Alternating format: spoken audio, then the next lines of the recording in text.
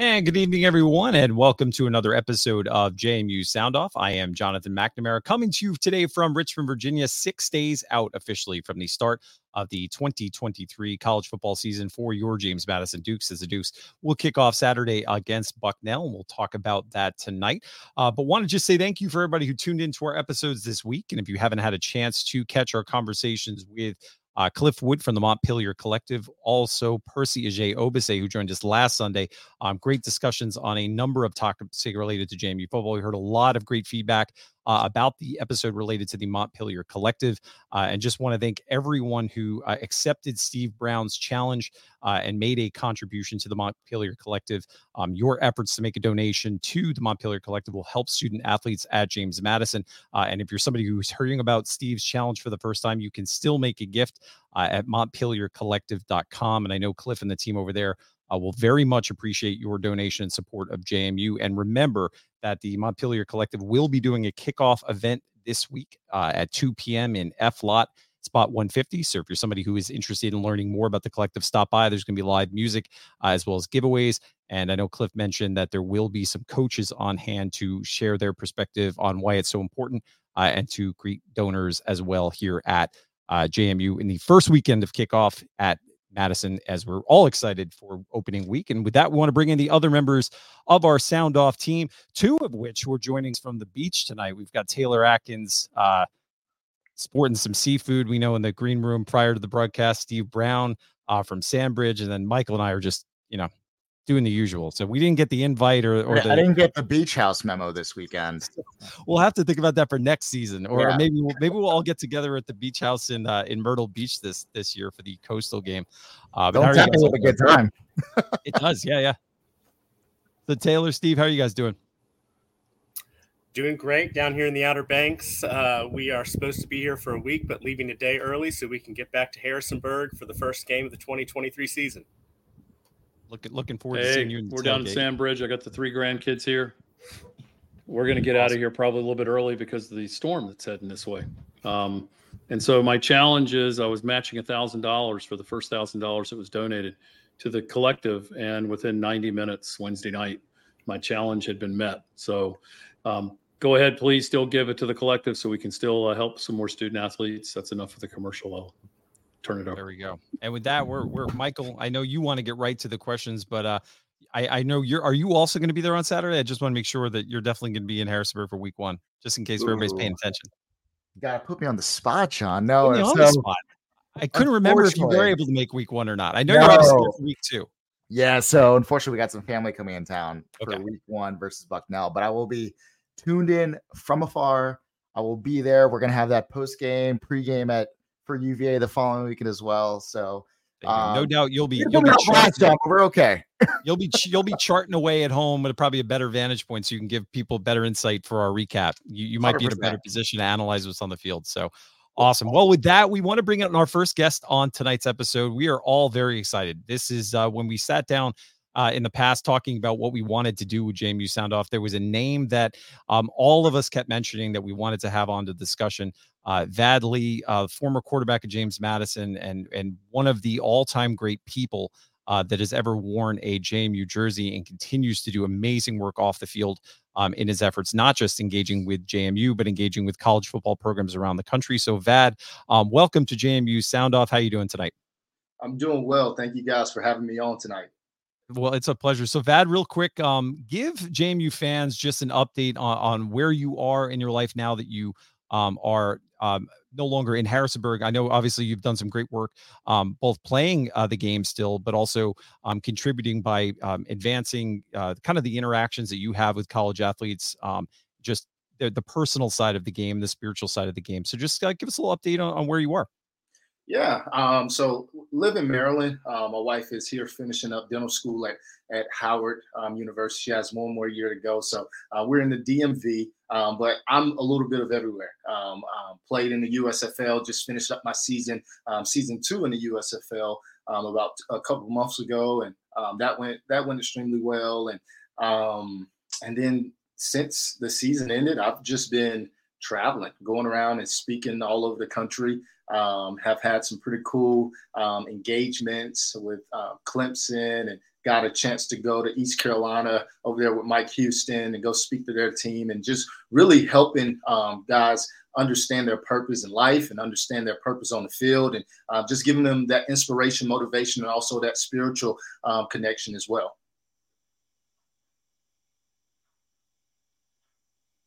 Vad, can you hear me? Yes, I can hear you. Hey, Vad, awesome. I don't know if you had any audio issues, but number one, thank you again for joining us. Like, honored to be like even on the same line as a JMU legend like you. So really appreciate it. My question always goes back to I think about your career at Georgia Tech, coming out of North Carolina, and then thinking about the opportunity you had to come to JMU. Everett Withers, fresh. I think he just came out of his job as like a defensive coordinator at Ohio State, came to JMU as a head coach. Definitely had you targeted pretty early from what it seems when he brought you in, but love to kind of hear why JMU and what brought that opportunity in front of you. Yeah, Coach Withers had a big influence in that decision. I'm from North Carolina, Durham, North Carolina, and at the time, Coach Withers was at UNC Chapel Hill, and that was kind of like my dream school where I wanted to go, and things just didn't work out there. And then, Coach Withers got word that he was becoming the head coach at JMU. At the same time, I was trying to figure out if I was going to stay, continue to compete in ACC as a starting quarterback at Georgia Tech, but ultimately decided that I wanted to develop as a passer, and I knew exactly what type of offense they were going to be running. I knew that, I think at the time they had Braxton Miller at quarterback at Ohio State, and they were doing some really cool things with him under the center. And so I was like, man, I can definitely see myself progressing in that level, in that offense, and making some really good production. And then when I went to visit JMU, my high school coach actually took me, Antonio King, and I remember us pulling up on Hillside Avenue. And a little bit about me, I also went to Hillside High School where we won the state championship in Durham, North Carolina. And that was just kind of symbolic for me at the time. As you know, you're looking for signs and wonders and just looking for, indicators of why you would choose a school. And we turned on Hillside Avenue, then we made another turn, and I saw that beautiful stadium, right? And I'm thinking, wow, I'm transferring down, ? Like this is not necessarily the down that I envisioned. And it was just really cool. First class, great coaches, and JMU is an amazing school. And right there, in the mountains, is beautiful. So I think I made a great choice in JMU. No, that's awesome. And I love hearing what are those little tidbits, right, that made you change your mind or made you confirm, right, your decision. We like to think that in 2023, JMU was as big, the brand was national like it was in 2014, 2015, but definitely was a different time, right? We were going through a coaching change, different players were coming in and out. Love to kind of hear what, you mentioned the coaching staff, the stadium, but what stood out about JMU and said, hey, this is the right decision for me? Yeah. JMU, really have been playing at a high level. I've heard of James Madison previously before when I was in high school, but really didn't follow the program too much. But when I started doing my research, as a quarterback, you got to do your research. And I knew that this decision that I was making, I knew that this would be my final decision. When the transfer rules were a bit different back in the day. So I knew that this would be my final decision, and that's it. So I had to go all in and it had to be right. So I remember those days of, even, still being a student at Georgia Tech, I remember looking up the roster. And one of the things that intrigued me about James Madison is that the whole entire offensive line averaged about 6'6". And I remember thinking, right, with me being a 6'2" quarterback, I remember thinking Russell Wilson transferred from NC State and then went to Wisconsin. And he's shorter than me, but he went to Wisconsin. I remember all the talk was about him being a short quarterback. How is he going to fit, playing behind this NFL type of line? And for me, that actually played a big part in my decision, because I knew that I'll be behind some great, talented, big guys up front. So that, those are just little things that I can remember from my decision, but also just, how big time JMU was and even the vision of where they are now. I could see that back then. And it was conversations about those things happening then. So it's pretty cool to see where they are now. Vad, you're talking all these comments about what led you to coming to JMU and kind of talking about the brand behind it. I want to get into a week that probably had a lot of highs and lows for you. College game day and the brand behind that means so much to college football. It's probably the biggest thing about college football off the field. And, it meant a lot to a lot of JMU fans when College Game Day announced that they were coming to Harrisonburg. So if you don't mind, walk me through leading up to that week, the week itself, and then obviously, how the game went for you personally and for the team. I'd love to hear your perspective on all of that. Amazing. One of the best days of my football life. It was really cool because going into that SMU game, I before I get to that, the College Game Day, I'll share a little bit about SMU. I knew that for me, playing in the ACC as a starting quarterback, and we were doing well won some big time games in the ACC. I knew that this was my opportunity or my last opportunity to play on that level. And what I mean, because SMU was D1A and we're AA and FCS, whatever. I'm like, man, this is my final opportunity to show that, I can still play on this level. And of course, after that game, rushing for 276 yards, throwing for 279, I believe. It was really cool to hear the aftermath of like ESPN, Sports Illustrated, and then College Game Day. It was like, whoa, this is amazing. Like College Game Day is coming to James Madison, and I get to be a part of that, right? So I'm thinking like, man, you had to be at all the big time schools for College Game Day to experience that. And here they were at JMU, and it was really cool. It was a really great time, fun time. There's a picture of my mom in the midst of a bunch of college students. My mother never went to college, so that was really cool for me just to see the joy on her face and seeing all the crazy posters and signs. In fact, there is one sign that I think I might even, as an author, I think I always wanted to be one of the covers of my book, and I think the sign said the good, the bad, and the ugly. Kind of like the good, the bad, and the ugly. And, I think that would be a great memoir cover or something like that one day. But man, College Game Day game was amazing. Obviously, we're playing against the Richmond Spiders, which is our rival, and it was a big time game. And I truly believe we would have won that game. I found myself arguing with a Richmond Spider a couple of years ago. Man, we had to, and I'm like, man, if I didn't go out, we would have won. And he's like, no, we had you shut down. I'm like, man, you're crazy. So anyway, it was a fun experience, and of course, went down with an injury that ended my career at James Madison. But that's not even the finest memory that I have of that day. Obviously, that was very traumatic for me personally, but at the same time, it was one of the best days of my life that I wouldn't take back.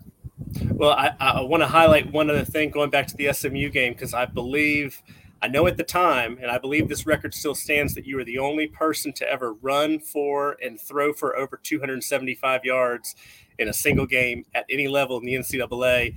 And to your point, this didn't happen against one of the last place 1AA teams in the conference. This took place against one of a very good program, a program with a lot of history, and I think that's something to be very proud of. So we're really excited to have you on tonight. Oh, thank you. I'm still mad. I should have had 300 and 300, but that's for another.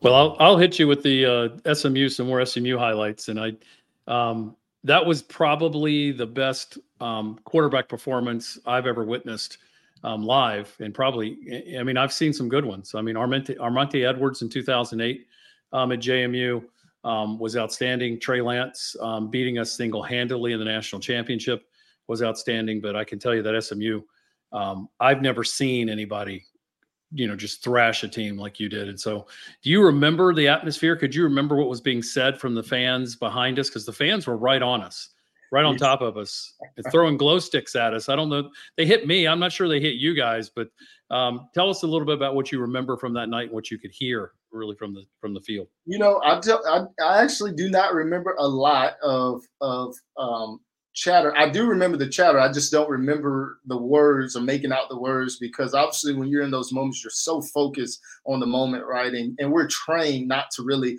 allow that to bother us or anything of that nature. So I can't even remember what was made out. I do remember like people calling my name, because obviously they could see our names on the back of our jersey. So, I remember little things like that, but I'm not sure exactly what was said. I'm sure you would probably remember more than me. No, it was just, the focus you had on the field, and I don't know if, folks could see it.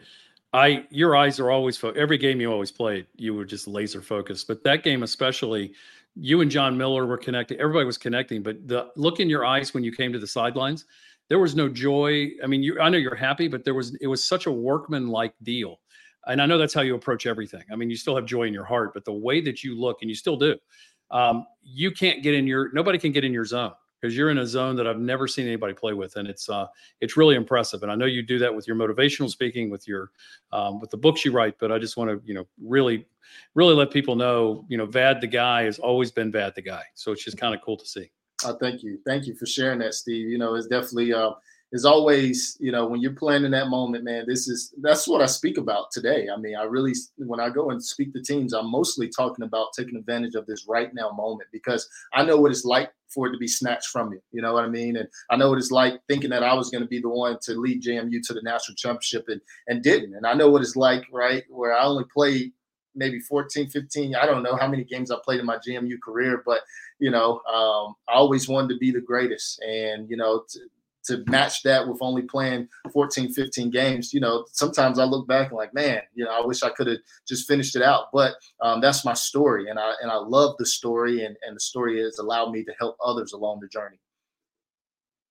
So Vad, we actually I've seen a lot of interaction in the comments now from people in our broadcast who want to ask some questions. And we have one from Preston Adams, who's watching on YouTube, and he wants to know the buzz that you've heard from JMU amongst your professional career from other players, maybe from your conversations at schools around the country. What are they saying about JMU? And if they notice this, especially if we made that transition into FBS? Oh man, that's a great question. Yes, absolutely. So many people understand and know the JMU brand now, right? I can wear JMU in the airport and somebody will probably stop me along the way. In fact, me and my family was just at the National Harbor, and I think I had a JMU shirt, and he stopped me and talked about my career and everything like that. So people are taking notice of JMU, and it's cool because now that we've moved up, it was interesting. I always used to be able to brag to these big schools, right? If I was going to these big schools to talk, I would be able to brag about JMU. But now we're on the same level as them. It's funny. I kind of got to change up the language a little bit now, because they could, be playing them in the playoffs or, be a ranked matchup. So I kind of had to change my approach a little bit, but at the same time, still representing JMU. That's awesome. And another thing I wanted to ask you about, Vad, so you're now having the opportunity to work with somebody that I worked with when I was at JMU, one of the all-time great people that have ever been associated with not only JMU athletics, but the university of a whole in Kurt Dudley. So I wanted to ask about your work on those ESPN Plus broadcasts, and maybe other than that, did you expect to go into the broadcasting world, and what has that experience been like? And I know you're going to be on some games again this season. Yeah, I did not expect this to happen this way. In fact, I got tapped by the legend himself, Kurt Dudley, and he texted me and called me one day and asked me if I would be interested in joining the booth with him. And I thought it was an amazing opportunity. One, I love football, and two, I can speak a little bit, right? So, and three, I play quarterback. So preparing for the game and reading the defenses and calling out the defenses before the ball is snapped is really cool opportunity for me to show me even what I know a little bit and maybe even all the training that I've had along this journey to really get me to be able to understand and be able to articulate what's going on out there on the field. So Kurt Dudley, he is an amazing man, first of all, but he does a really great job. I remember my first time being in a booth, he had this big old call sheet. You guys see coaches on the sideline with call sheets. No, Kurt's call sheet was probably 3 times bigger than that. And I came with nothing. I mean, I came with my little notebook, but it just showed me the level of just experience that he has. and the level that it takes to be great in this profession. That's great. This is fascinating, Vad. Thank you for like taking us behind the scenes a little bit. I'm going to fanboy out a little. I don't know if you can see my background, but I've got a poster here from the 2014 team actually signed by each one of you. You're on there, by the way. Nice. So Nice. I knew one day that was gonna be popular and maybe worth a little something, but that's been in my office for like the last 9 years. So I want to give you a quick shout out on that one. Thank you. Awesome. You mentioned like preparation as a quarterback, right? Like coming in, it's finally game week. We're finally here. We're 7 days away from game one versus Bucknell. Take us a step back. It's 2014. Withers came in. You're in as well. What was the program like leading into game one? Like, put us in your shoes and maybe the mindset of the program at the time. Yeah, man, we knew for sure that we were the toughest, most worked football team in America.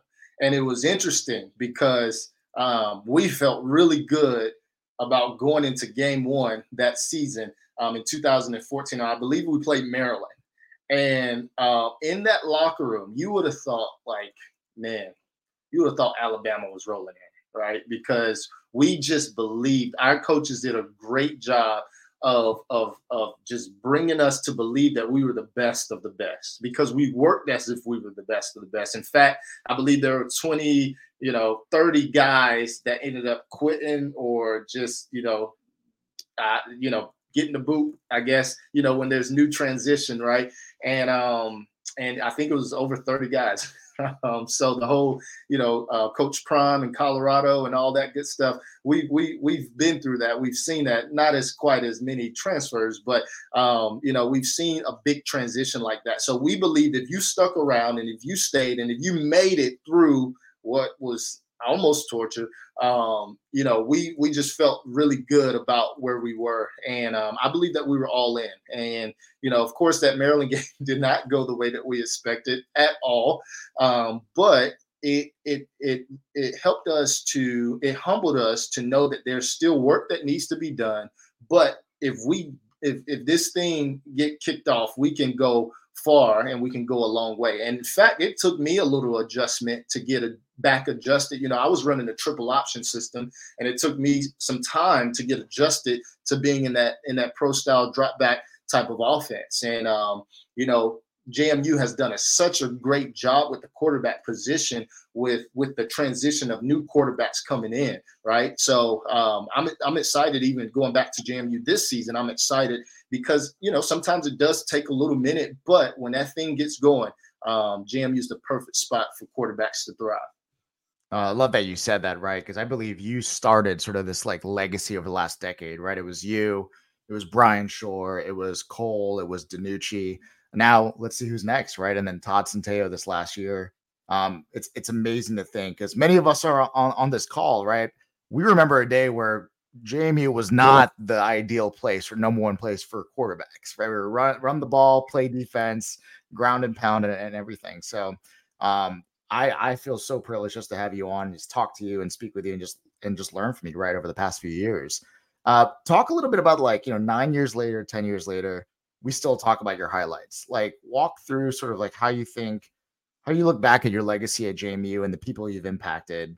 Like, how do you think that's like positively changed you today? Yeah, when I was at JMU, I knew that football was the catalyst to help me, just build in the community, to help me to really serve the community, to be a part of the community. And I still use football 10 years later, right? I still use football. I still use the game to help influence others. And if I have one purpose in life, is to help influence others, to build this world up, to build lives up, to speak life into people. And that's what I truly enjoy. And that's why I enjoy playing the game of football. It was interesting after my injury.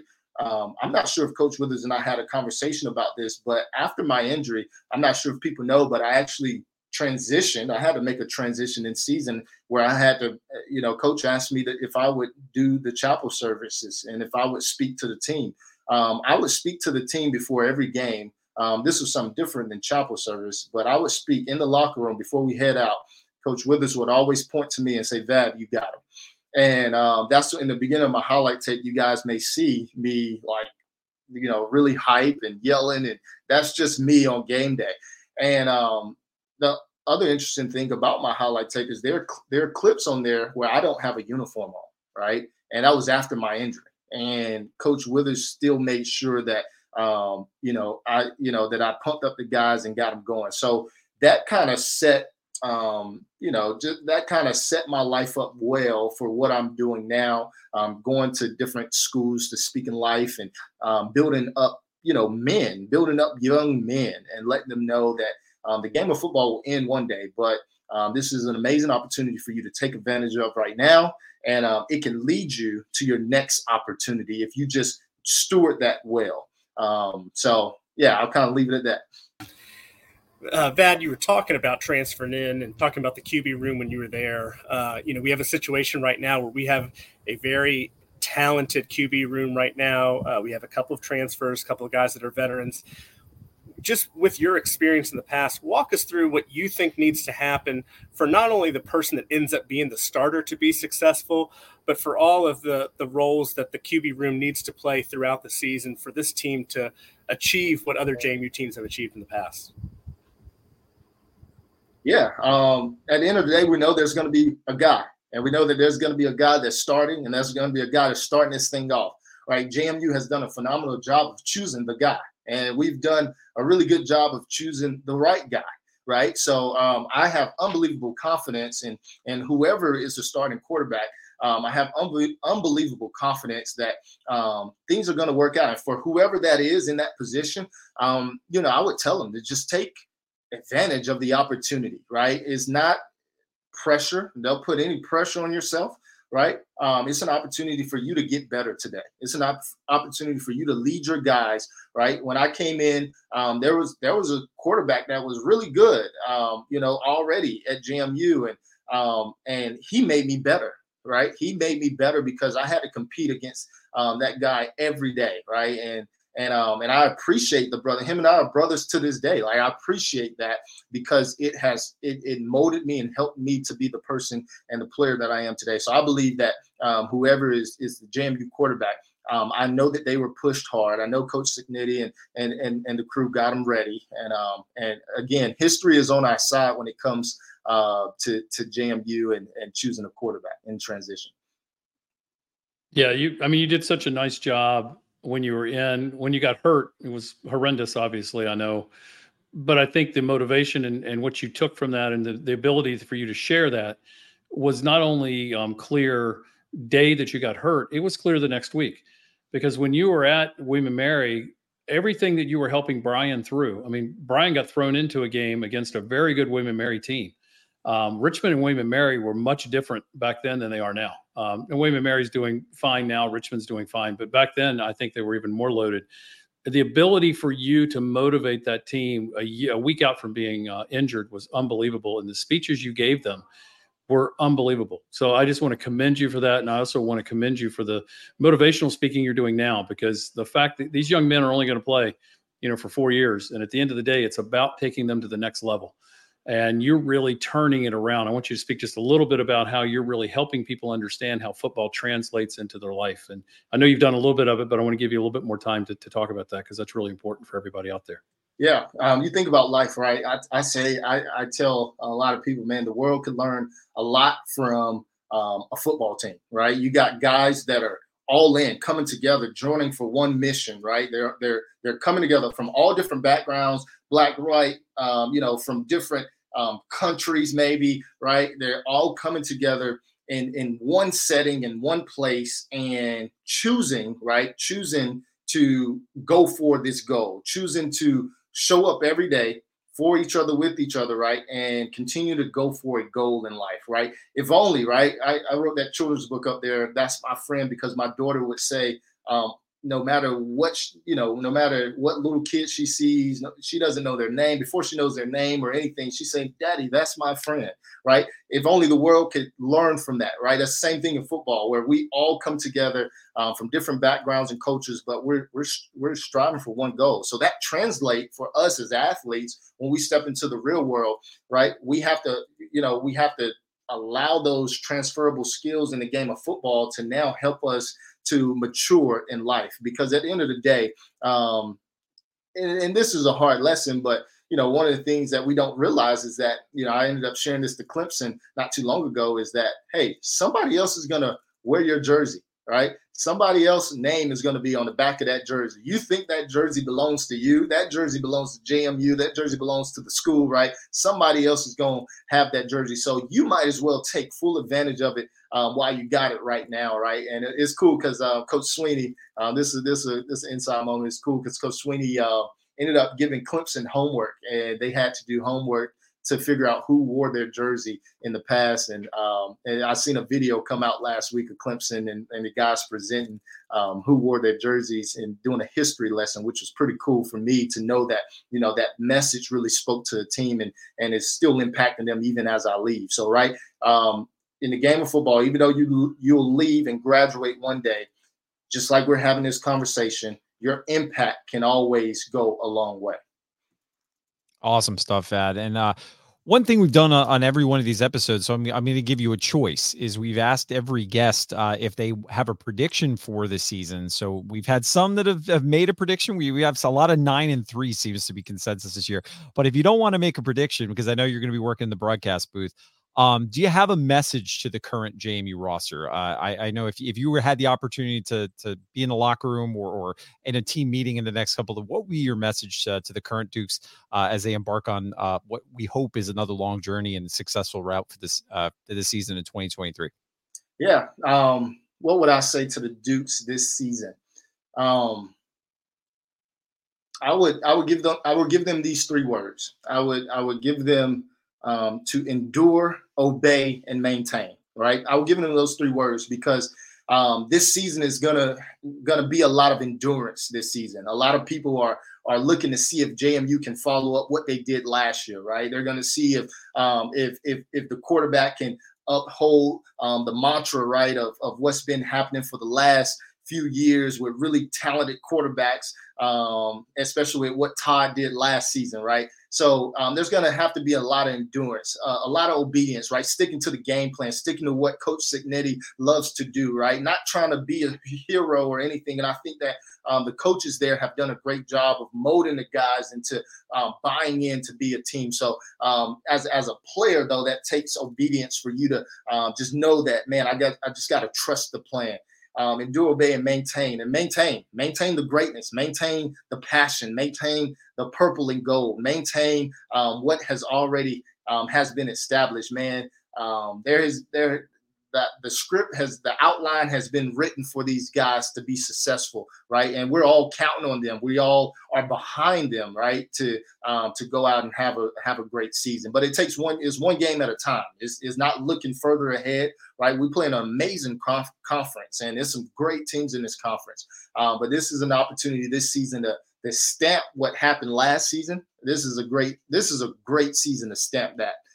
For what happened last season. So these guys are chosen for this 2023 team, right? They were chosen for this moment. And what incredible moment than now. Oh, man, Vad, we have a little side chat that goes on during this when we're not on camera. And I can tell you everyone here, even though we're not wearing pads anymore, we're ready to run through a wall. So just know, thanks again. Everything we said in the lead up to this, you've been an incredible ambassador to this university. And I hope that you come back and join us for some additional discussions. But whatever you do, we know we'll be listening to you on the ESPN Plus broadcasts and probably be voting for you for president or something down the road because we know you're destined for greatness. But we also want to respect the fact that your most important job is being a dad, and we know you have the kids in the other room. So thanks again, Vad. I'm about to run upstairs and put them to bed. Thank you, guys. They did a great job of being quiet for me, so I got to go give them some kisses and hugs. I'll tell them go Dukes for you guys. Go Dukes. Thanks again, Vad. And to our listeners, we're going to take a quick break. When we come back, we have two additional guests here on tonight's podcast. We have Brian McLaughlin from FanBuzz, and we're going to introduce you to our new student correspondent, Andy Rodgers, is going to give us a little insight into the buzz on campus as JMU approaches week 1 of the college football season. So with that, we'll take a quick break and a message from our sponsors at the Montpelier Collective. Hi, this is Sean O'Regan with JMU Women's Basketball, and we're here to announce something really cutting edge, and it's called the Montpelier Collective. It's for NIL contributions to our program, and you can join at MontpelierCollective.com. One thing we really believe in here is winning championships and keeping the standard as high as we can keep it, and we need this to help us continue to keep the standard as high as we can. So join the Montpelier Collective when you can. Thank you. Go Dukes!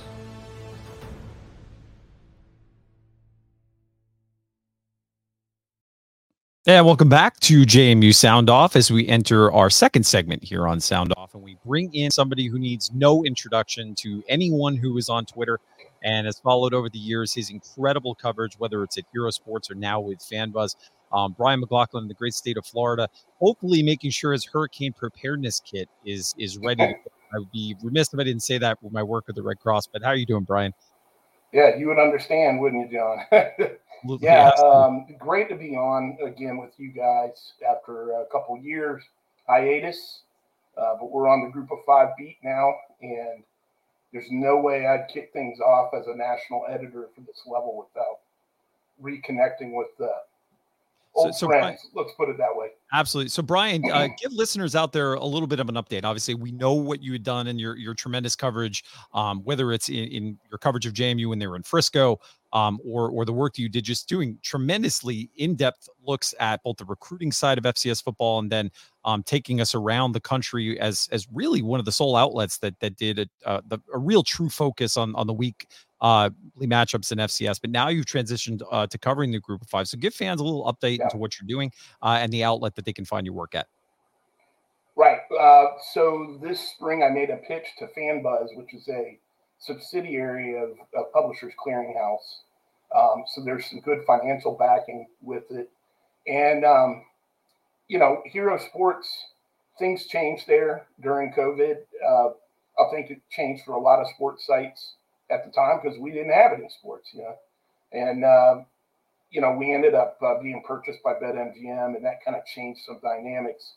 I made the pitch to do Group of 5, much like we did, FCS coverage at Hero Sports, because frankly, it was a success. And one of the biggest reasons it was a success was James Madison.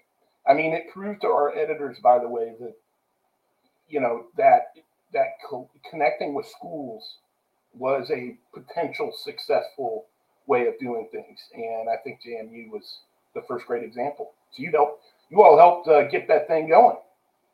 Love that. I was going to say, Brian, number one, it's awesome to have you on and reconnecting. And number two, I feel like it was just yesterday we were at Bridgeforth or in Frisco meeting each other for the first time. That was I can't believe that was 6-7 years ago. It really was, yeah. And here we are. So thrilled to have you on. I'm so happy to have you back on the beat. For the uninitiated, right, our new listeners, our Sunbelt listeners, talk to us a little bit more. Expand around JMU in 2016, 2017, when the national attention just started going. Walk us through that a little bit. Yeah, well, North Dakota State had been the power, pretty much since 2010 or 11. They had been on ESPN Game Day twice and did a great job hosting it. And I think it opened the eyes, that, they're not the only school that could put on a good show. So when, you just finished with Vad Lee, the first interview I ever did with James Madison was Vad. And in 2015, when Richmond was coming and Game Day was coming after the SMU win. And then, it happened again in 2017. And I met a lot of you in P-Lot. I had met you already, Mike. But, anyways, the quality of the football with Coach Houston and Signetti afterwards, the way they recruited, you could kind of see that this was a budding monster. And this might be one program that could test NDSU. And even though they only beat them once in the 2016 playoffs, every game was good. Now, NDSU fans will say, well, we knocked them around. No, you didn't. I mean, those games were good. I remember standing in the end zone of, I think, the last one when Trey Lance was the starting quarterback. And you guys were pushing to, either tie it up or go ahead at the end. And I was standing right there when the ball went off the hands. I'm telling you, all those games were great. They were just great matchups. So JMU became a superpower. There was no question about it. No doubt. And trust me, we all remember this 2017 game very well. And yeah, what coulda, shoulda happened that day. I think everyone knows you're a big Florida Gator fan. You're from the Florida area. Tell us a little bit about the first time you came to JMU and maybe expectations, maybe what you didn't think would happen or see when you were actually on the ground in Harrisonburg. It reminded me of the University of Florida in the 90s when I went to school there, and it was just a smaller version, and it wasn't as small as you might think. I mean, it was still it was bigger than I expected. It's really funny to hear what Vad said about the first time he saw Bridgeforth. My impression was kind of the same. I had been around a lot of 1AA programs, covered them, and great atmospheres, but that was not a 1AA atmosphere. And the tailgating was incredible. PLAT was as good as anything I ever saw in Gainesville. It was crazy. The kids, though, on the team that's the biggest difference between covering SEC football. And, when you hear James Madison kids talk about academics, yeah, you hear it at Florida, but, you want to turn around and gag yourself, because that's what they're supposed to say. When you talk to a JMU player, you actually believe them because there weren't a lot of them going to the NFL at that time. But now that's starting to change, isn't it? So now that was kind of the big comparison for me. Brian, as we look out at the national G5 landscape, I have a very serious and a very unbiased question. Okay. And that is, what is the best G5 conference and why is it the Sun Belt? Well, I'm not biased, and I agree with you. I really don't have a dog in the hunt. I've said that a million times. I picked Colgate to beat you guys in the playoffs, that year when everything was going on with the coaching situation. I don't have a problem with being honest. The Sun Belt's better, and I would say by a hair, over the AAC. I like some of the teams at the top of the AAC. I think UTSA is the best team in the country of the group of five. People are sleeping on them. They're just defaulting to Tulane. And Tulane's going to be good, too.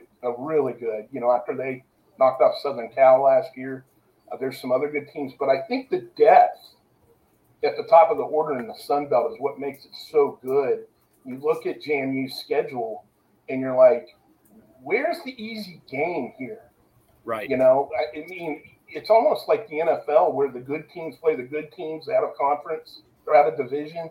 It's almost like they made the Sun Belt schedule with schedule rotation with 14 schools out, where JMU's got to play the other top 16. Right. And there's very few against the Georgia States of the world and, maybe the more beatable teams. It's going to be a brawl. And I think that's what makes the Sun Belt the best. And it is the best. It is the best. Yeah. Well, I just want to let everyone know, because I do have some UTSA fans listening here, because I spent 6 years working at UTSA. So okay. I want to let everyone know I did not pay Brian to say that we are the best conference, but that also he thinks UTSA is great. I also think UTSA is going to have a good season, but I agree. I've had many of these conversations with my UTSA and AAC brethren, and I like the top heavy teams of the AAC, but just top to bottom, Sun Belt it's a dogfight every week.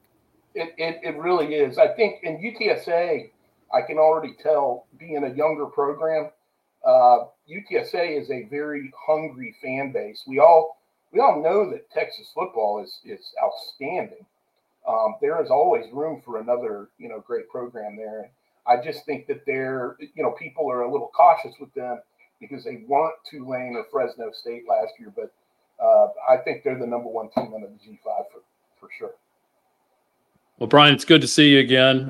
Last time Steve. I saw you, it was sleeting in Frisco, and I think my wife and I were huddled inside of a hallway by a bathroom, and we saw you guys get out of your car, so we showed up with some very good bourbon, I think, and had a decent time in the parking lot. Can you give us a little bit of overview of the landscape? This kind of goes with Taylor's question. Just kind of tell us the rest of the conferences, not just the Sun Belt, but kind of what's going on with the rest of the conferences out there in the G5 landscape. Well, I never thought that you could use the word rebuilding for a conference, but Conference USA is clearly rebuilding, the same way that the Big 12 is in the Power 5 range. There's been so much shuffling of the teams that, Conference USA is stuck on 9 teams right now. And that's not where they want to be. So, they're eyeballing teams in the FCS level. And of course, Kennesaw State will come on board. They're definitely the 5th team. I think the MAC, even though it's the oldest conference in the Group of 5 level, they just don't have that elite. I mean, Toledo is pretty darn good. Last night we saw Ohio U pushed a very good San Diego State team in week 0. So, Ohio U is pretty good, but there's just a lot of weakness in the MAC compared to other conferences. And then there's the Mountain West, which I would put 3rd. I've already told you that I think Sun Belt and AAC are 1-2. But I really like the Mountain West, at number 3. That's kind of the pecking order, but Conference USA is going to be hurting. There's good teams in it, including one right down the street from you in Liberty, but it's a rebuilding conference, Great stuff. And we have another question from our YouTube listener, Preston Adams. He wants to say, Brian, what's engagement been like since focusing on the G5, specifically from a Sunbelt and JMU perspective? What are you seeing in your FanBuzz comments? It's not been as easy as the FCS. Let's put it that way, John. And press, it's been a little frustrating because, and maybe that's because the FCS was such a fun way to get underway. It was amazing to me that Jacksonville State would give me that kind of access when they were on a title run, and James Madison, and Chris Brooks in the SID department, and all of their brass, all the way up to the AD and everything were just so wonderful. I'm not running into that at every school. There are some that are willing to open the doors to a newbie situation like us. And I can assure them, and I think you guys could assure them, that if they will just open that door, we'll do a great job and we'll be fair. We'll be honest, but we'll be fair as a media entity. I have a bigger group of help than I did in the beginning at Hero Sports. There's 7 of us, and we have a young lady who actually lives right outside of Boone, for instance. So we're going to have a little bit of an Appalachian State, presence. As a conference, though, the Sun Belt, the Sun Belt Conference has been very open and cool. That has had, I think I can thank Chris Brooks for that, because he's gone to bat for us and said, look, we saw what this guy did and that he loves covering this and he loves the teams. And I do. He'll do that for the non-autonomy. They hate the word G5. I don't know if you guys knew that, but everybody knows what it means. So it's hard for me to let go of that. But Sunbelt's going to be a lot of fun to work with, I think, this year. Brian, I think back 7 years ago, right, when we first got connected, and it was about recruiting, out of all things, right? I remember we did a couple of specials on Hero Sports on that. And I remember saying the only thing holding back JMU at the time was that we had only 63 scholarships. Correct. Knowing what you know around the G5 landscape, how do you believe, or what do you believe JMU has to do to maintain sort of that standard on recruiting top level athletes in this space? Well, once the NCAA gets its head out of what and lets you all go to bowl games, which you should have last year. But I understand the 1 year thing. I don't get denying you this year, but going to bowl games is big. Especially when you go to a hotbed like Florida or Texas or California, and you get to play in a large town. If you end up in Miami for a game or Tampa or something like that, the kids there see you because you're going to want to recruit those states, of course. One of the great things about the G5 is we don't get powder puff games during the week. We get some good ones. And that's, even on Tuesdays, sometimes the MAC championship de facto is on a Tuesday. So you get good college football. But when JMU is not on television fighting, Alabama and Ohio State and USC, for a certain time slot, when it's on a Thursday night and it's a great matchup and maybe JMU's flirting with the top 25, those are the moments I think that's where you have got to maximize the potential of getting out in front of a lot of people, because people want to watch college football. If you want 18-year-old kids to know who you are, when you play in that game, or you play in Virginia, which JMU is going to beat Virginia. I mean, when you do those things and you get College Game Day like they've done twice, that starts to turn heads. People go, well, I don't know much about them. Well, now you do. In North Dakota State's the same way, in the FCS. They now can come to Tampa Bay and get great players, and JMU's got there's no way that it won't work the same way for JMU. It already is. For sure.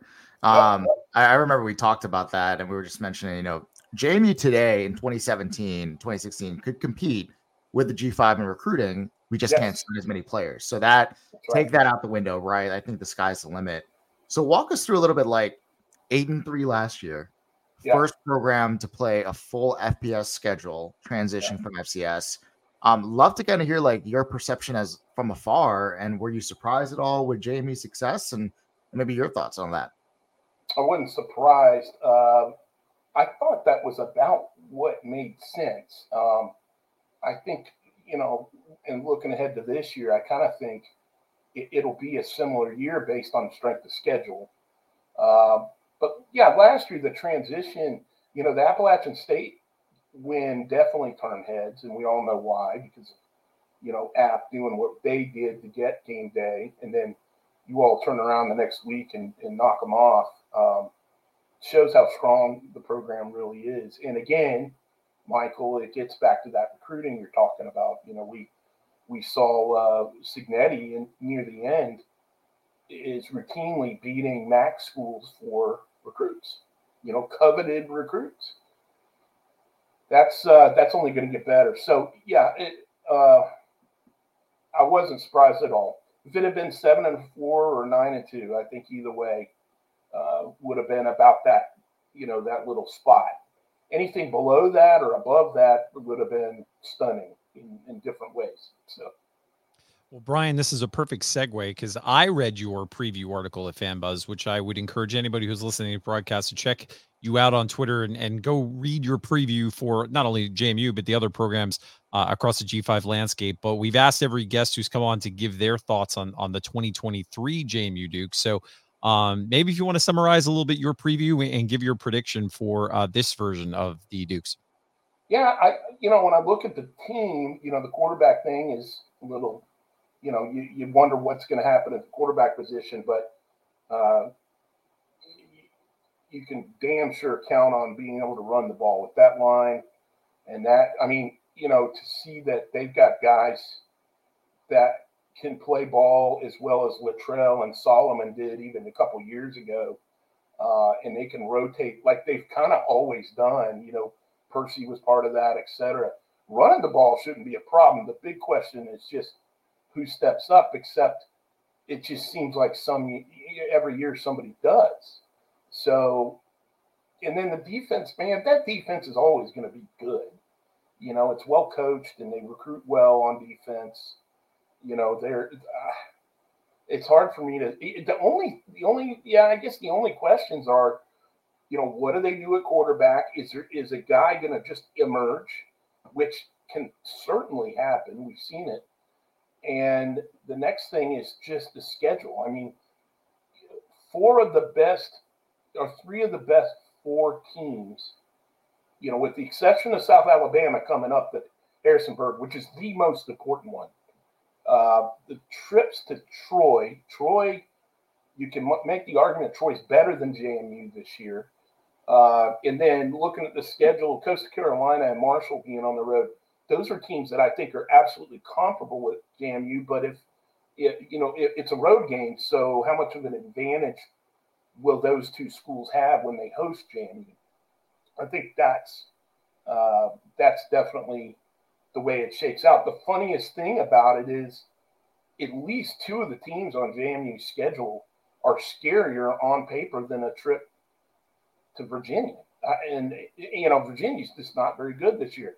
And I've always thought back to what Kyle Lauletta in Richmond did against them a number of years ago. I mean, he shredded them.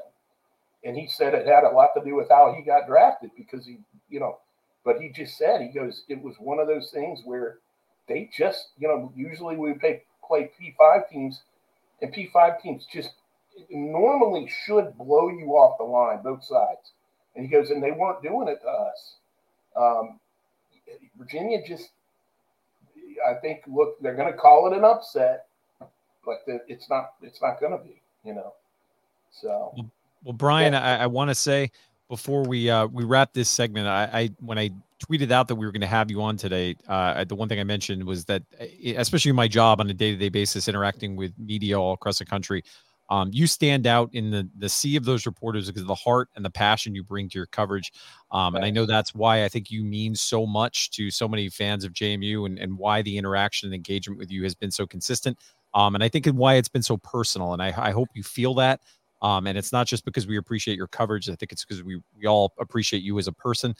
So just know, I know you don't need to hear this from us because you're a reporter who can go anywhere else in the country, but I know you always have an invitation to any of our tailgates, and you're always welcome on campus, because you're just such a great person, and we'd love to have you back. So we hope as a part of your coverage, you make it back to the fact that you're coming to Harrisonburg and covering what's going on in the Berg now that we're in the Sun Belt. So just know you're always welcome. And as we go out from the segment, let people know where they can find you and where they can read your coverage each and every week.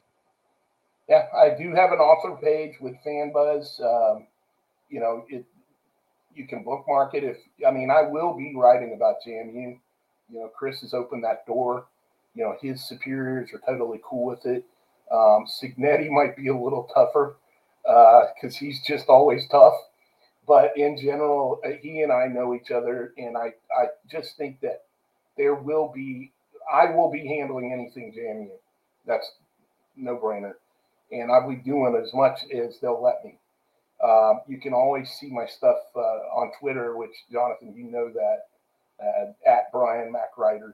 And no matter where I work, I'll never change that handle because you do hop around a little bit in this gig. And I sure as hell have done that. So you can always hit me up. I'll talk to you. I love the fans. And yes, the reception from JMU kind of helped reinforce the business model of what I was conceptualizing in 2015. If you just do honest work, and JMU is not the only program that received me like that. Jacksonville State did. Now they're at the G5s, and I'm dealing with them like I did in the past. Kennesaw was always like that, and they're about to move up. Coastal Carolina was like that. So, it's just great. But JMU was always the one that was really pushing the needle, for us. So. Awesome. Well, thanks again, Brian. And as I mentioned at the top of our segment, stay safe this week in Florida as the storm approaches. But we'll definitely have you back as we go throughout the year, maybe at the midway point to see where JMU stands in the G5 landscape. And maybe we'll get lucky and get the committees and powers that be let us compete for a Sun Belt championship. But thanks again, Brian. And with that, we're going to take our final break on this broadcast. And when we come back, we're going to introduce you to the newest contributor for JMU Sound Off. We'll be offering a little bit of a different perspective on the Dukes as we move through 2023. So with that, here's a message from our sponsors at the Montpelier Collective. Hi, I'm Cliff Wood with the Montpelier Collective. Football season is right around the corner, and I'm happy to announce that we're going to have a kickoff event on September 2nd in F-Lot Spot 150. Festivities will start about 2 o'clock. We'll have giveaways, live music, and the chance for us to connect with you and talk about how you can help our student athletes. Look forward to seeing you on September the 2nd. Go Dukes.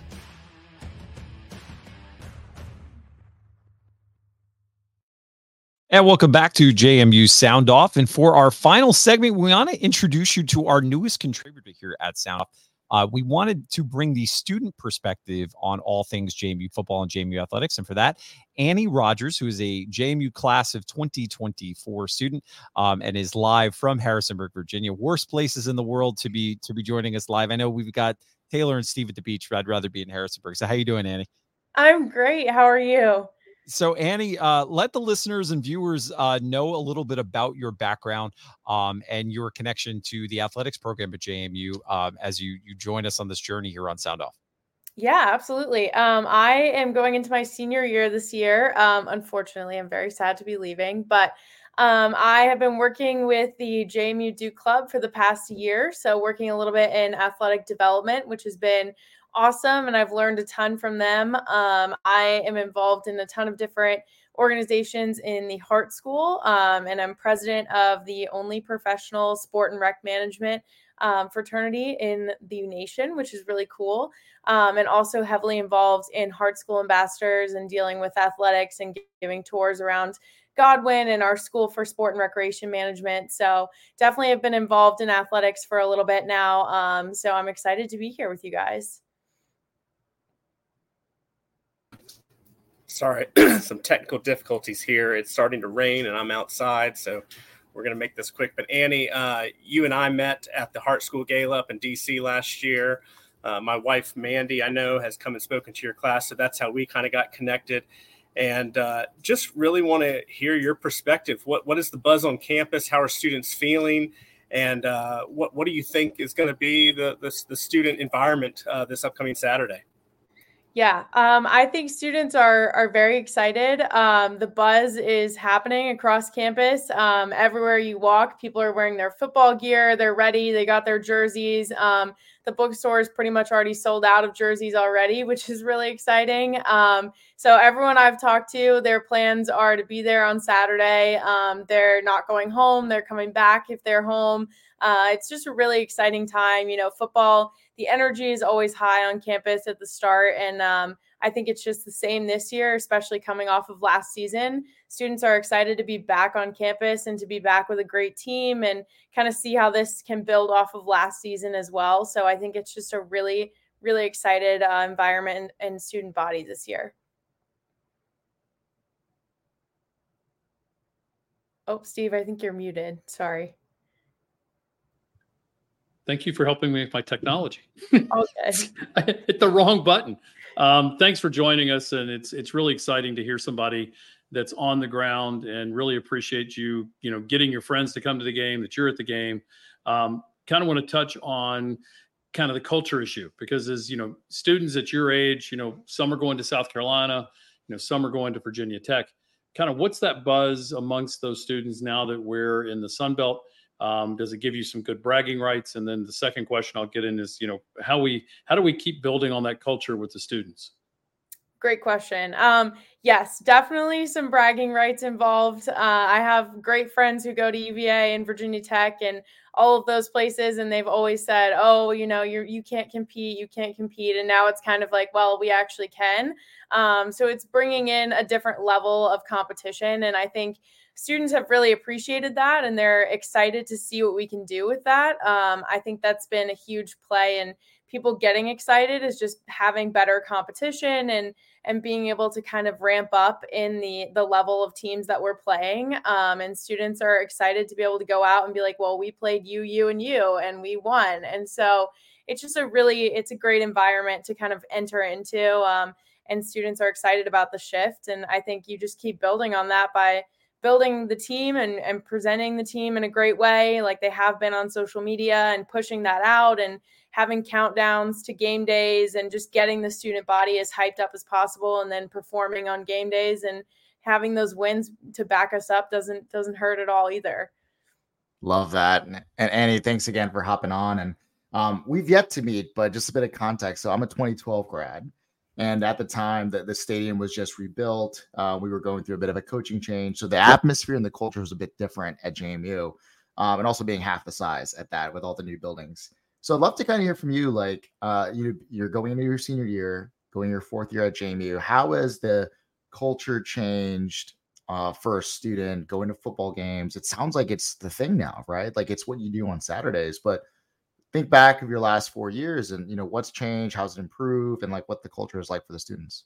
Yes. So it's changed in a lot of different ways. My 4 years, my first year, it was kind of like, okay, there's a football game this weekend. Is it a great team? Is it not a great team? If it's a great team, we'll go. If it's not, we won't. And even if it was a great team and we just didn't want to go, we wouldn't go. And then as we've kind of progressed throughout my 4 years, it is now the place to be on a Saturday, whether you have plans or not, you're canceling those plans to be at the games. The energy is just better, and it's just kind of ramped up, especially as the university has grown itself. I mean, it's huge now. And even in my 4 years, the freshman incoming class has grown massively as well. And so getting into the games is even a job of itself. The gates are always packed where students enter, and the energy just waiting in line is crazy. People are screaming, they're, go Dukes, and get excited. They have streamers, they're ready to go. They got their pom-poms.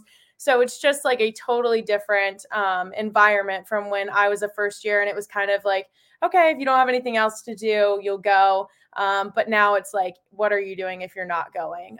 Which has been the big shift. Andy, some breaking news from on campus. I don't know if you've seen the JMU men's soccer team scored a goal in the 73rd minute to knock off UCLA. So good things happening on campus where you are. You might hear the buzz, but I wanted to ask you, because I think it's interesting. And one thing we've tried to do on all of our sound offs is provide some insight into ways we can enhance and improve and drive this program into the future. And there was a lot of conversation last season in media and in the kind of Twitter space about student attendance and students leaving early at games. Don't need to necessarily focus on that aspect as much, but from a student perspective, what kinds of things do you think in a game day atmosphere and from maybe, I know we've talked about Wi-Fi and things like that, might really contribute to keeping students in the stadium longer and for the full duration of games? And is this type of conversation happening on campus? Yeah, it definitely is happening. I can tell you that both in my classes and just with the student body in general. People, big sports fans, they're upset that other people aren't staying the whole time. They don't understand it. They want to try and get everyone to stay, and then people just don't end up doing that for whether the game is boring, whatever the circumstance might be. People just were not staying last year. I can tell you that has definitely been a point of conversation and something that athletics has really tried to change in a lot of ways. And I'm hopeful that this year it will be different just because of how we came out last season. And, going into this season, the hype is bigger and the expectations are higher in a lot of ways. But I will say it's just a topic that's going to have to be an ongoing thing. I don't think we can necessarily switch it up in 1 year, one season. I think a big thing for a lot of people that I have talked to are the concession lines. They're almost impossible. And so, by third quarter, people are hungry. They've been tailgating since 10 o'clock in the morning. They're starving, whatever. And then they have to wait an hour in line to get a hot dog versus just leaving the stadium and going to D Hall. So it's a little bit of a draw there where it's like, okay, you have a huge packed stadium, and obviously this season we've sold out. So that's huge in itself, but it's like, how are we going to, fix those concession lines so it's more efficient for students to actually have some incentive to stay and be able to keep their energy up throughout the game? Yeah, really great points. And in case you haven't seen, or any of the listeners who are on this broadcast don't know yet, but JMU made some public announcements about some enhancements that will be coming to Bridgeport Stadium this year. Increased number of grab and go stations, as well as additional beer stands and stuff around campus. So a lot of new things coming to Bridgeforth, not only from a concessions perspective, but from a fan engagement perspective. We mentioned on last week's episode, there's a new app for tickets. So if you're somebody who hasn't downloaded the app and you're listening to this broadcast, go to jmusports.com. They have all the information for how you can get your tickets on that mobile app and make the transfer of tickets, as well as getting into Bridgeforth a much easier, more enjoyable experience for all. So Annie, we're just appreciated you could come join us for a few minutes tonight. We're going to be looking forward to your content as we go throughout the season, as we get some insight into what's happening around the different games, maybe some shots and videos and pictures from inside the student section. But just thank you and good luck as you start the semester. And we look forward to seeing the type of work you're going to do for us all season long. So thank you, Annie. Yeah, thank you guys so much. It was great to be here. Awesome. Get back to that homework or whatever you students do on Sunday nights now. But exactly. Awesome. Homework in the soccer game, Exactly. Well, thanks again, Annie. And to our listeners, that's going to wrap JMU Sound Off as we get ready. Once again, 6 days prior to the start. By the time you probably listen to this, if you're on the podcast, it'll be 5 days before we all head to Harrisonburg and enjoy the Dukes and Bucknell. Guys, any last thoughts before we wrap? We've waited all summer for this. Exactly. We're 6 days away, 5 days away. Can't wait for that initial kickoff and first touchdown and seeing the screamers flowing. So super pumped. Here's my prediction: 63-3. That'll be the score. There you go. Well, and John and I will be in our new parking locations right outside of Duke Dog Alley. So anyone listening, come by, stop by, say hello. Love to see you. It hurt a little when Brian said P-Lot being so great, and we're making the transition. But I got to remember, if there's a lot number or whatever associated with ours? Well, there's a name to it, and I can't remember. But right outside of Duke Dog Alley, and that goes for any Bucknell fans that hear us. Come by. We'd love to show you some Harrisonburg hospitality. Our producer on the other end, Chandler Fortune, says it's C-Lot, so we'll just have to remember that. It'll take some time.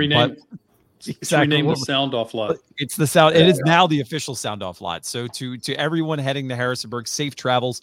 We hope to see many of you. If you see us around, so at least some of us will be wearing our JMU Sound Off polos. Say hi. Love to interact with people who have been so supportive of the show. And with that, we will wrap on this week's episode. Thanks again to Vad Lee, Annie, as well as Brian McLaughlin. You made this show probably our best yet. And we're looking forward to having all of them join us in the future. Next week, we will have Greg Medea.